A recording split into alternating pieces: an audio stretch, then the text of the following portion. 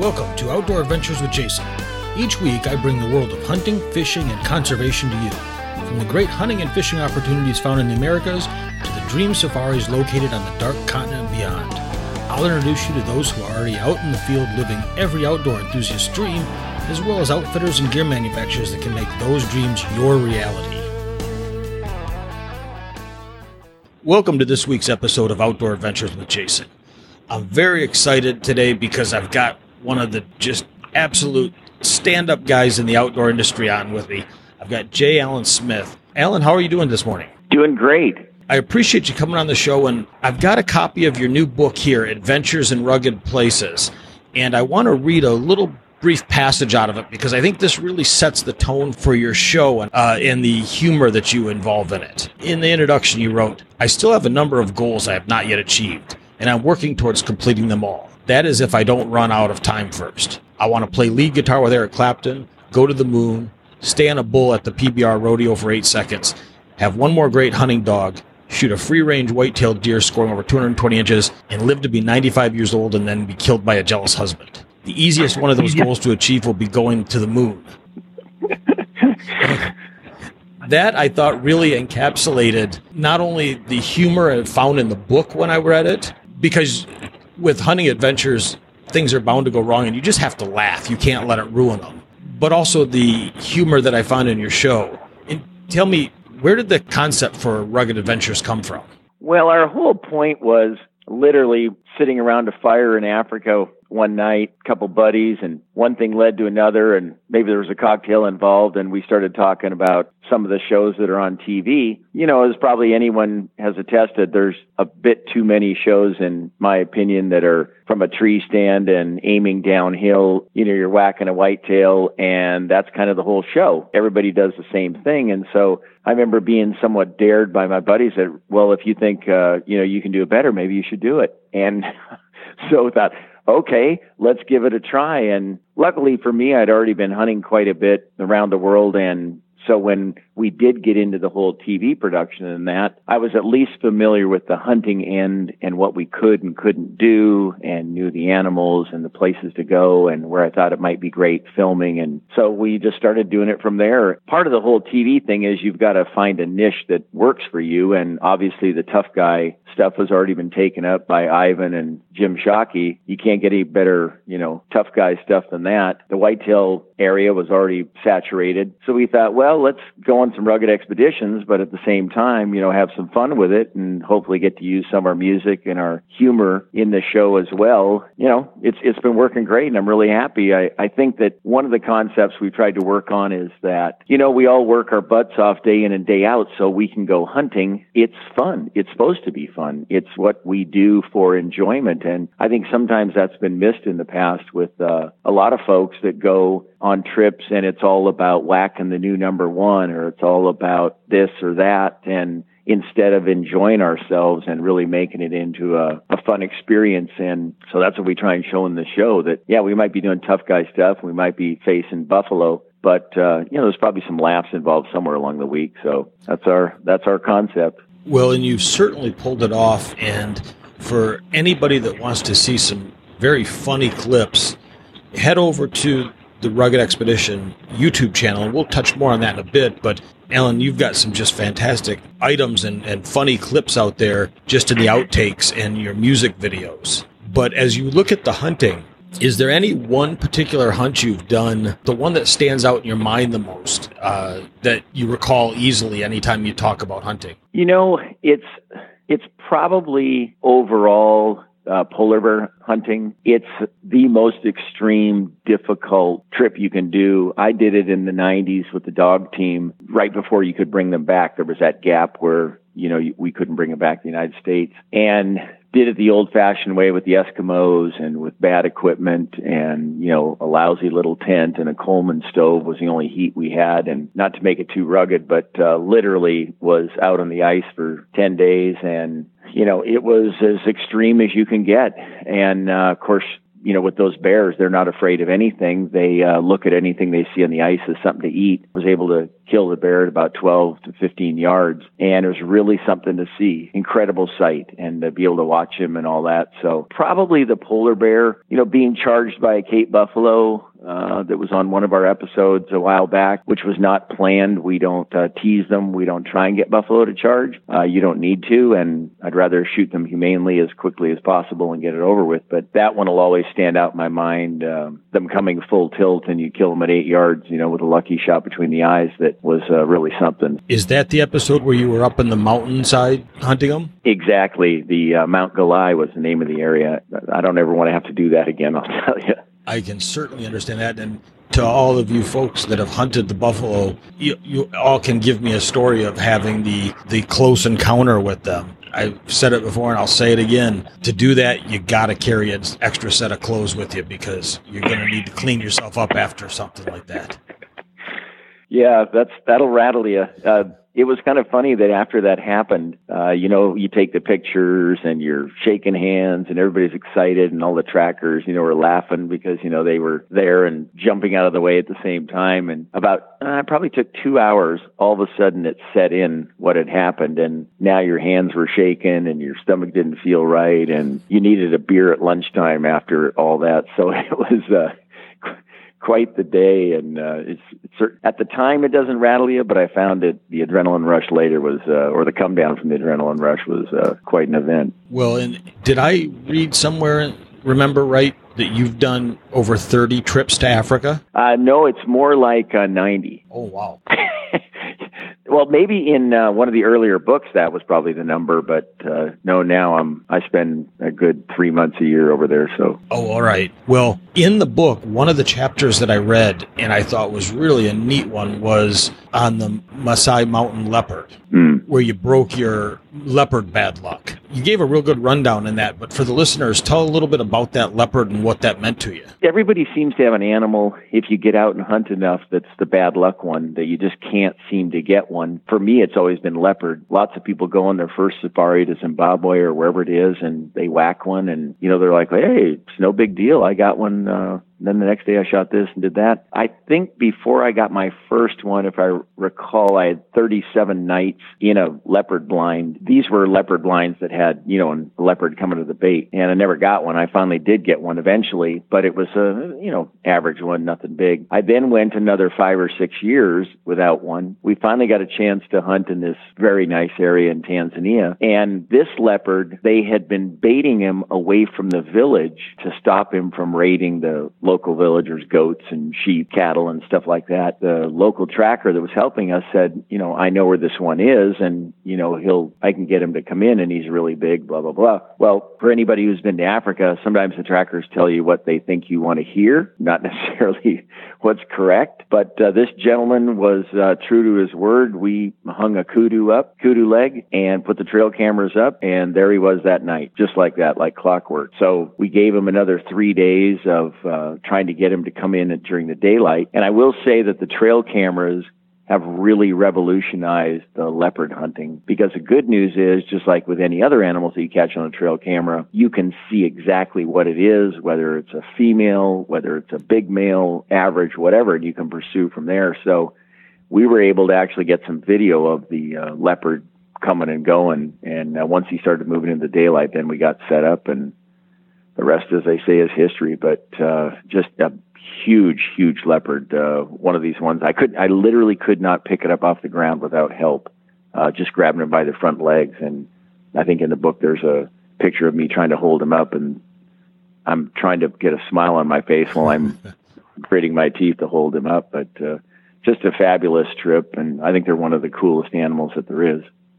Well, I agree, and for the listeners out there, you want to hit the show notes, because I'll have a link to the Rugged Expedition website where you can order the book, Adventures in Rugged Places. And there's great pictures in there. And as Alan said, there's a really good picture of him holding that leopard up. And it's a big leopard. It's a very, very big leopard, a beautiful one. So absolutely stunning animal for any trophy collection. And I think that one of the themes that we've tried to use in the books is that, my books are much like Playboy, where the pictures are better than the writing. So a good photo will make up for some marginal writing. But well, the writing's definitely not marginal. The writing's fantastic. And before we go talk about some of your books, one of the things that you brought up in this, and I want to stir the pot a little bit on some controversy, is you talk about your favorite rifle and probably what any hunter going to Africa should take for maybe their only rifle. And which one was that you happened to mention? That would be the 375. I don't have to think much about that one. I think I opened the article with something like, okay, I'm stepping out on the limb and I can hear the chainsaw running behind me, because there's probably no item that's discussed more around campfires or in the press than which caliber is the best one and these kinds of things. And I, by the way, am not a big multiple rifle, multiple caliber guy. And I'm not an expert on them by any means. I can only attest to what works, after hunting a lot. And I've sure found that the 375 for me in Africa is the go-to rifle. If for no other reason, then you can always get ammo for a 375 H&H. I know there's a lot of hot rod 375s also, but when it comes to the H&H, I don't care what country you're in, I guarantee you they could scrounge up a box of shells. And it is going to happen. If you've been to Africa and they haven't lost your bags yet, it's coming.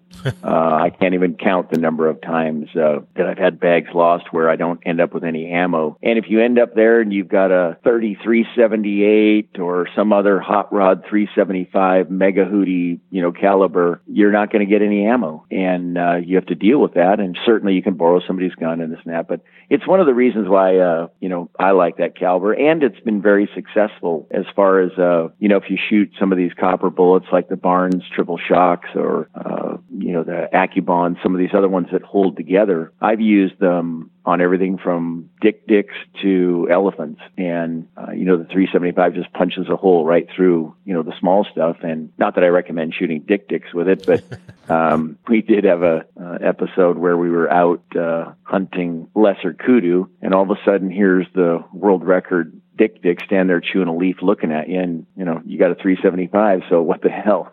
But yeah, it's a target of opportunity. You got it. And they're super accurate, it's very comfortable out to a distance. So I figured I might as well throw my hat in the ring with the rifle discussion. But I realistically only shoot 3 rifles. I shoot a 7mm, a 375, and a 577 for the big stuff. But that's kind of, I got a whole closet full of guns, and that's the only 3 I use. But well, it's a compelling case, and if for nothing else, the ammo is exactly spot on. I have a 375 Ruger, not the H&H. Mm-hmm. I've only been to Africa one time. I went to Zimbabwe, and we had a few hours before my plane took off, and the guide said, "Hey, do you want to go see the gun store in Bulawayo?" And I said, "Sure." Mm-hmm. So we went over there, and it turned out to be about a 15 by 15 room that serviced a town of 1 million plus people. And ammo was priced not by the box, but by the round. And so I could see where you want something where you're going to be able to find it, because it was not like you walked into a Cabela's or a Bass Pro and there was ungodly amounts of ammo. There was a little bit of this, a little bit of that, and a little bit of this, and that was it. Yep. So I can certainly understand that and certainly appreciate that. So I hope people consider that as you go and look at some of these bigger, as you said, hot rod calibers. Get what's very plentiful, especially if you're going to somewhere that's kind of out there. And I think the other thing that's important on trips, too, is, I'm not saying not have as many rifles as a guy can afford to have, but knowing your rifle and feeling comfortable with it and being able to make those snapshots that we all are going to have to do eventually, that's another reason for having one that you've had for a while, that you're comfortable with, that you've had it to the range. You've been out in situations where you're shooting it offhand. You're comfortable with the scope relief and things like that. I sometimes have seen guys in camps where they show up and they haven't even run a box of shells through it yet. And yet they're going to go out and spend a fortune on a couple species, and they miss 3 times and can't figure out what's wrong, and then they go back and check it, this kind of stuff. So it's important for the traveling hunter to make sure that he's comfortable with what he's using, that he's happy with the caliber, and that he's not just buying it because his buddy talked him into getting some new rifle, that kind of thing. So. Very true. Know the rifle. Mm-hmm. With your show, you did and made a big change this year with it. You had been 5 seasons, was it, on network television? And tell the listeners what you've done now. We made the decision because of the way that television is going with all the Netflix out there and the YouTube channels and all that, and it's certainly a growing market, to pull away from the networks and move over to the YouTube platform. And it's been a resounding success. Mainly, I think our huge viewership surge has been because a lot of people don't get cable television, for starters. Both the channels are not accessible to everybody in America, let alone around the world. And now that we've moved over, since December, we've had over 500,000 views to our channel, growing daily. I mean, I don't know actually what the total number is today, but, we'll pick up 5,000-6,000 views a day to the channel. So it's really growing. And as we're releasing shows to the channel, which we're doing every 2 weeks, some new material, some older material, the thing is for us in the market of around the world audience is that what was playing on the network, and now when we put it on YouTube, people can watch that never had the ability to watch it before. So it's been really exciting. We've done a little bit of branding with advertisers in it, but we're not running a full 30-second commercial. That's been a very successful method of doing it. It doesn't interrupt the flow of the show, but we're still supporting those that support us, and that's the game. Obviously, you can't do it for free, and you've got to pay producers and cameramen, and hopefully there's a little bit left over for the so-called talent. But it's really been successful, and we're really excited about it. I would be happy to be bragging about having 100,000 views, let alone 500,000, and we're only into our 5th month. It's unbelievable. We're picking up new subscribers every day, and it's the wave of the future. Folks can watch when they want. They can see other videos that are on there that are similar genres. I think, I can't predict what's going to happen in cable television. It certainly is a viable medium to certain demographics, especially older folks that aren't hip to the internet and the YouTube channels and other channels like that. We're going to continue to pursue it. And the other thing that we like about not being on network is that we can edit the videos to the length and the time that we want. And we're not so caught up in the editing that we had to do for TV, where you have to cut at a certain time for these 3 commercials. You have to cut for another time for these 2 commercials, and on and on. You're really restricted in what you can do. Now, if we have a great 7-minute show, we put it on. If we have a great 30-minute show, we put it on, or 35 minutes, whatever it is. Through the years, I can tell you we've left so much great stuff on the cutting room floor because of having to meet network restrictions and guidelines. We're able now to do whatever works best to make a good show, and shows aren't always 30 minutes long. Really exciting. Yeah, the big outdoor networks, you only had exposure to the States, correct? They weren't broadcast in Mexico. They weren't broadcast in Canada. They were specifically to the States, as far as I'm aware. Exactly. And as an example, right now, we have 17,000 plus viewers from Pakistan. The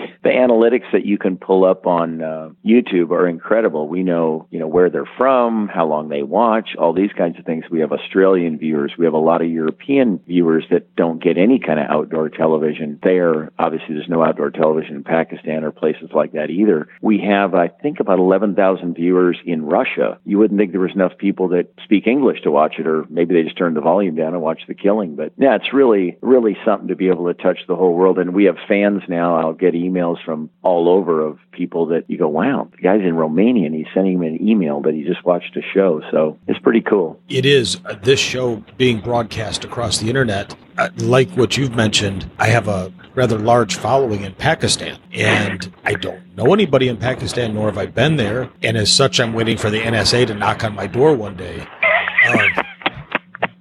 But they do like the show, so power to them. They seem to really enjoy the American hunting access. So it's been a win-win. It just, again, allows you to share your content across that much larger of a platform. Yeah, it's exciting. I'm going to switch over on some of the content from the show. You just released a new video on YouTube, I think a week or 2 ago. You're known for making some funny videos, music videos. This is called Bubba Wants to Be on TV, and you have a little fun with Shockey and Carter in this one. Tell me a little bit about the concept or the thought process on that. Well, what happened was we were talking about everybody literally wants to be on TV these days, and certainly on YouTube. Everyone thinks they can do it better than you can, just like that's the reason why I got into the business. Now we're in a situation where I have the other guys doing to me what I was doing to them. So I thought, well, let's have a little fun. What would Bubba think if he was watching TV and he decided he could be just like Ivan Carter, or he could be just like Jim Shockey or Craig Boddington? So we had a blast. We were filming a music video at the time for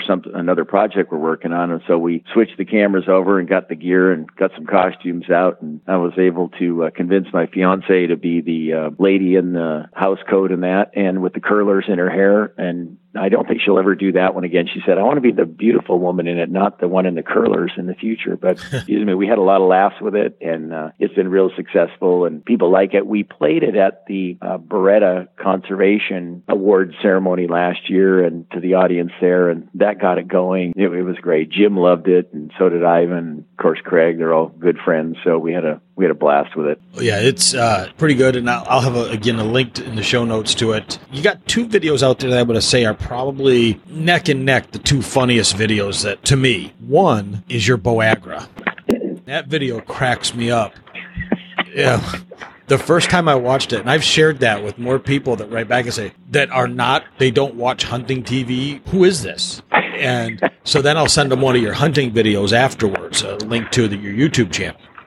But the other one is video you did in Africa with Shulk Tate, the other hunters that escaping me, the rap video. Mac Padgett. Yeah, that was kind of we've gotten a lot of feedback, both positive and, people questioning my morality after that one. But yeah, we had a great time with that. That was another one that kind of evolved. My brother, Monty Smith, who is in one of the Uganda shows, he has a recording studio, which really helps us, a music recording studio. And he's been a professional musician his whole life and has toured with all kinds of guys from Tower of Power to Johnny Winter and, that kind of thing. So he's been around the block and has a fabulous studio. So when we're working on projects or we're working on music for the show, we go into his studio and do it. And he's also one of the funniest human beings on earth, has a great imagination and helps us a lot. So we were in there and we started goofing around with rapping because, let's say middle-aged white dudes aren't exactly the, people that typically do rapping. We got going with this thing and one thing led to another, and it was a spur of the moment. And then we added to it, of course, as it went. Well, then we needed to produce some video to go with it. So it was filmed in Uganda, and it wasn't until we were done filming that the professional hunter reminded us that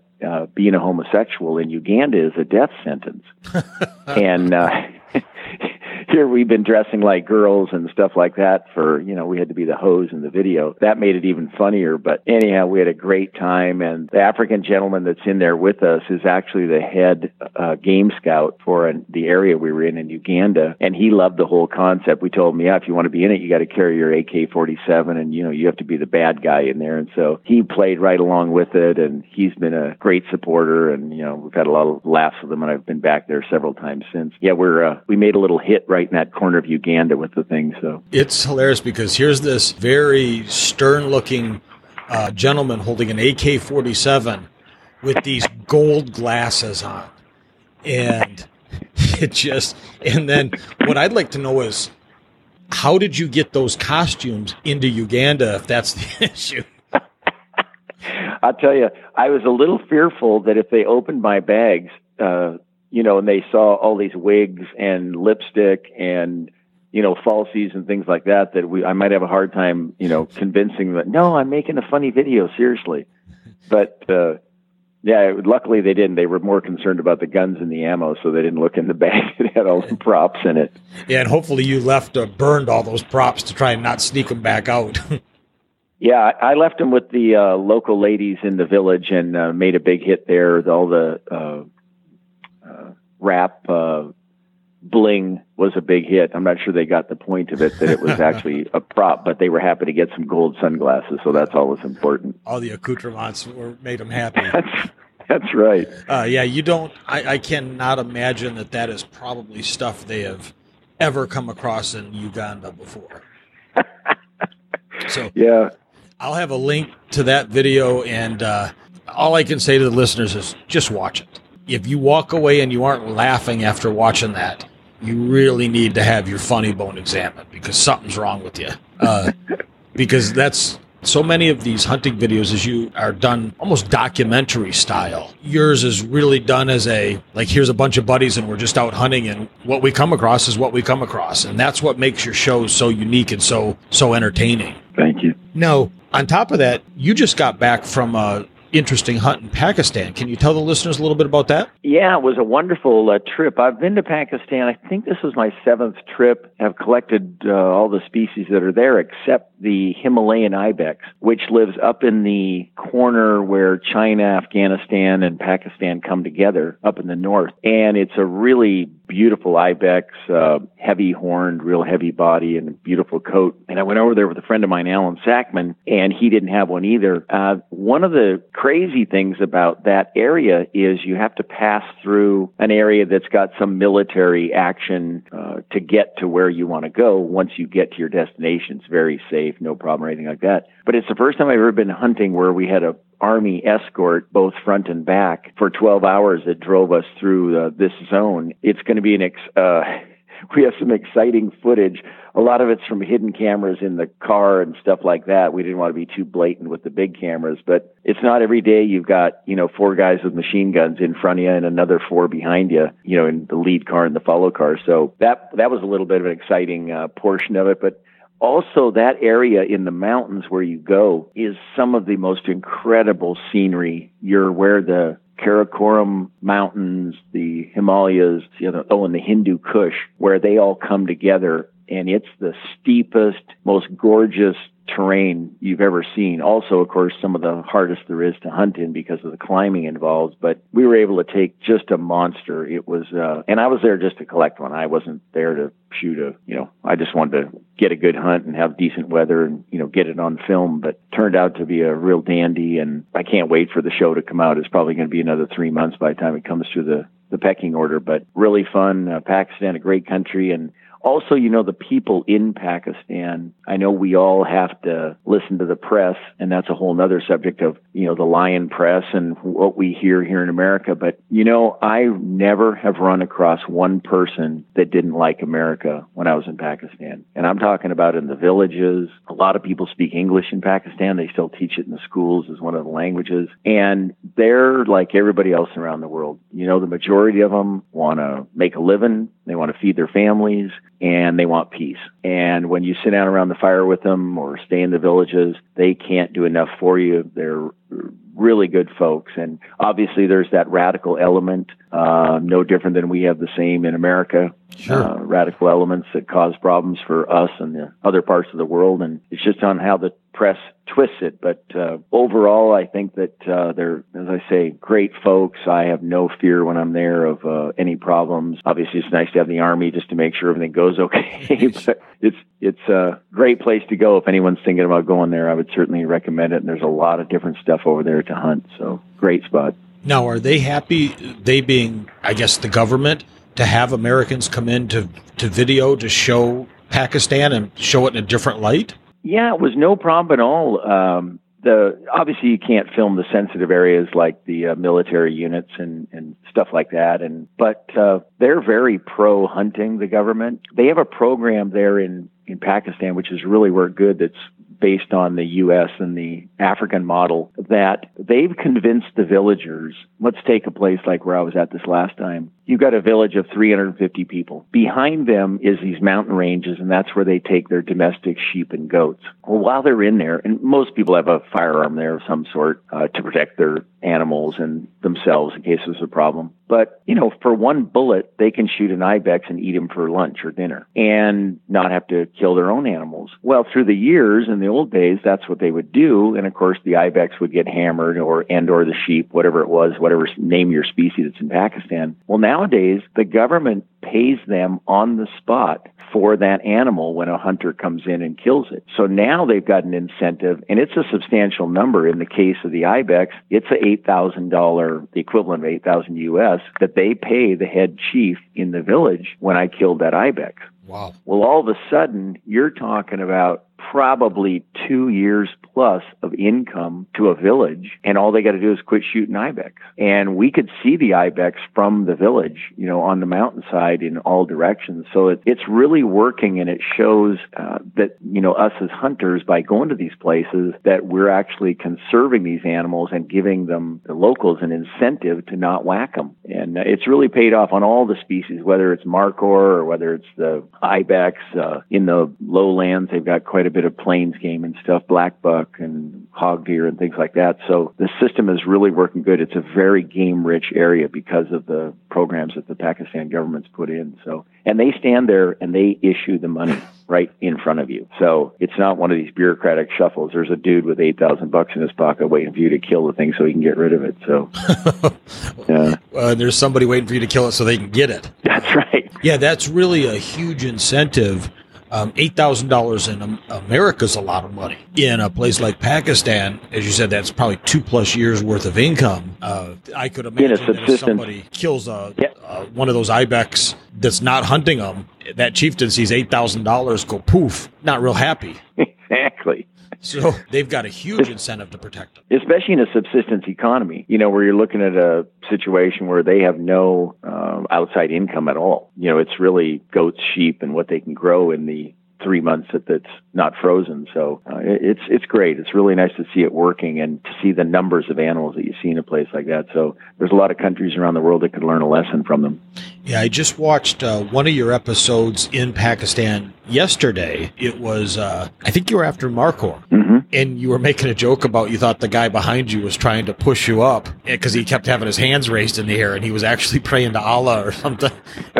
And I just chuckled because I said, that's a classic. Yeah. It was so steep on that trail that I thought he was trying to give me a hand, but it was that he was actually looking up to the heavens.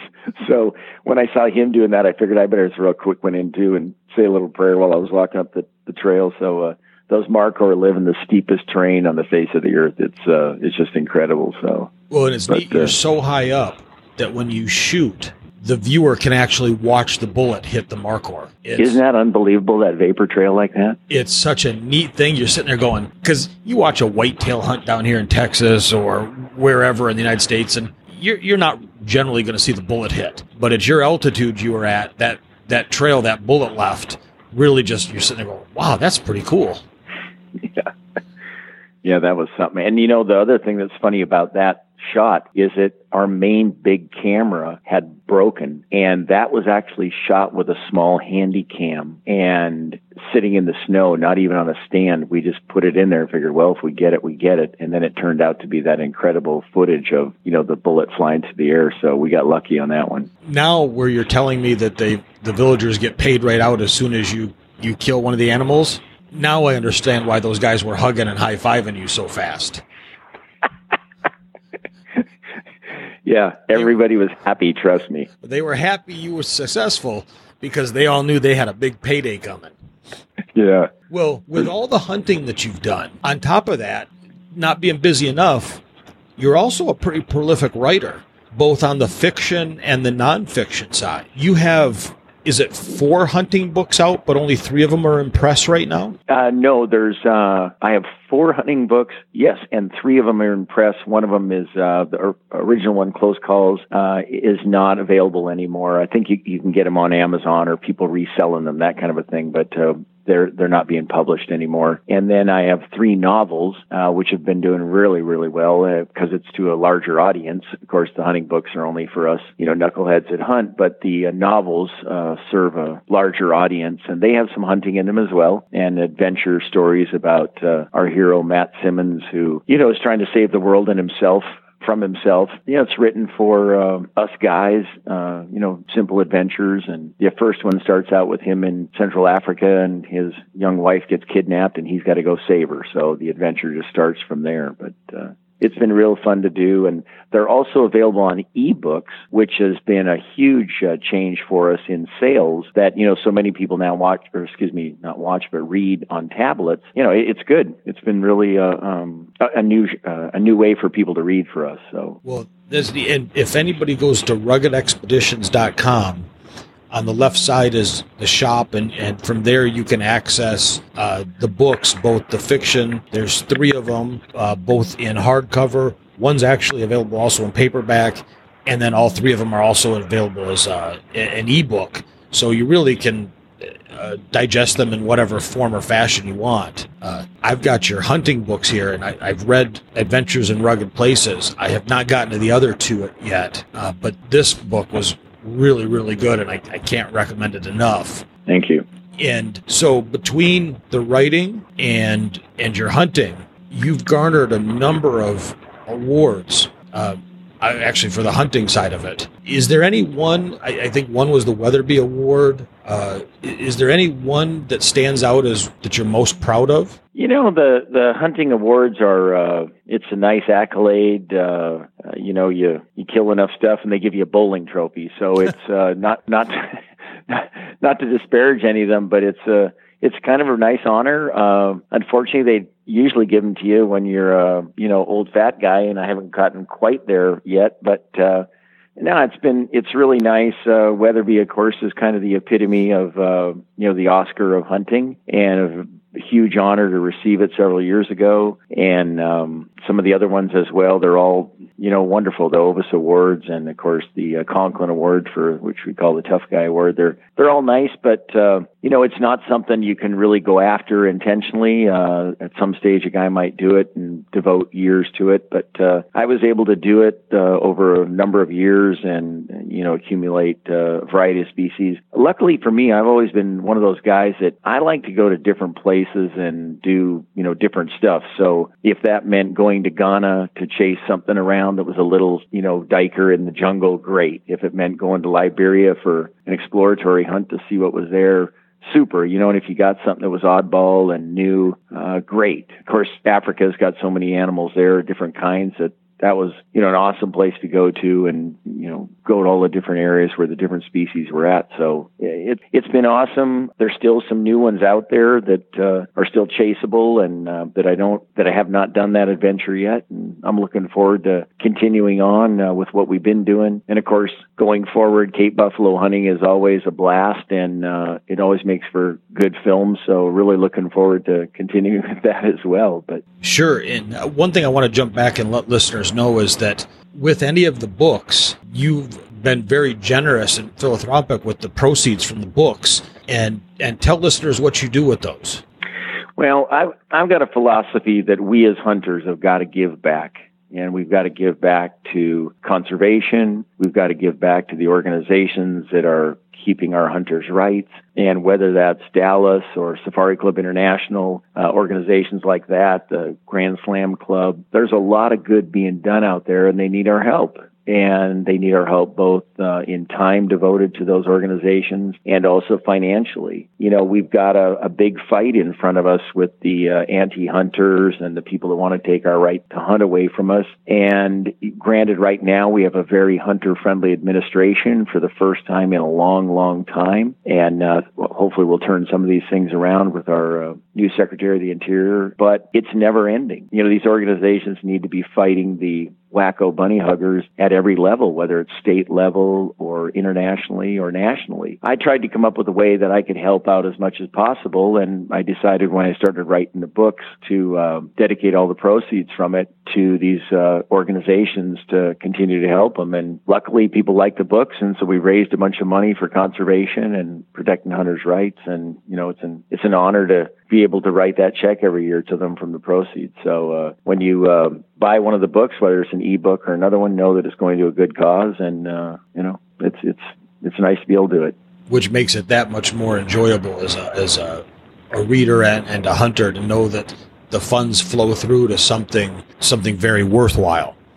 Well, I want to be respectful of your time. I appreciate the time you spent with the listeners.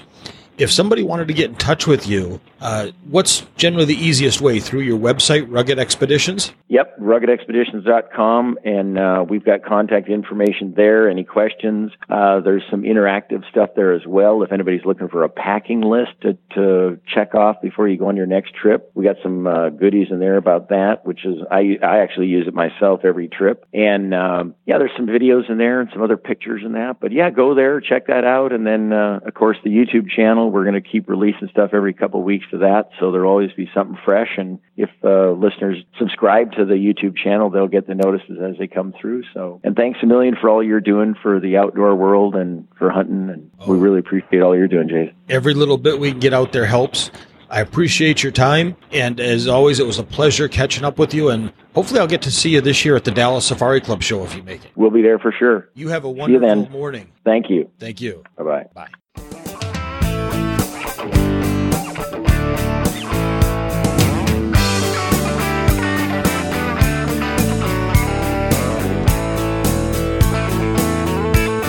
Come early spring, it's getting green. Fish are on the bed, and hear those turkeys gobble. It's ringing in my head. The winterized bass boat, here comes another year. Yeah, we command the outdoors round here. Oh, we command the outdoors.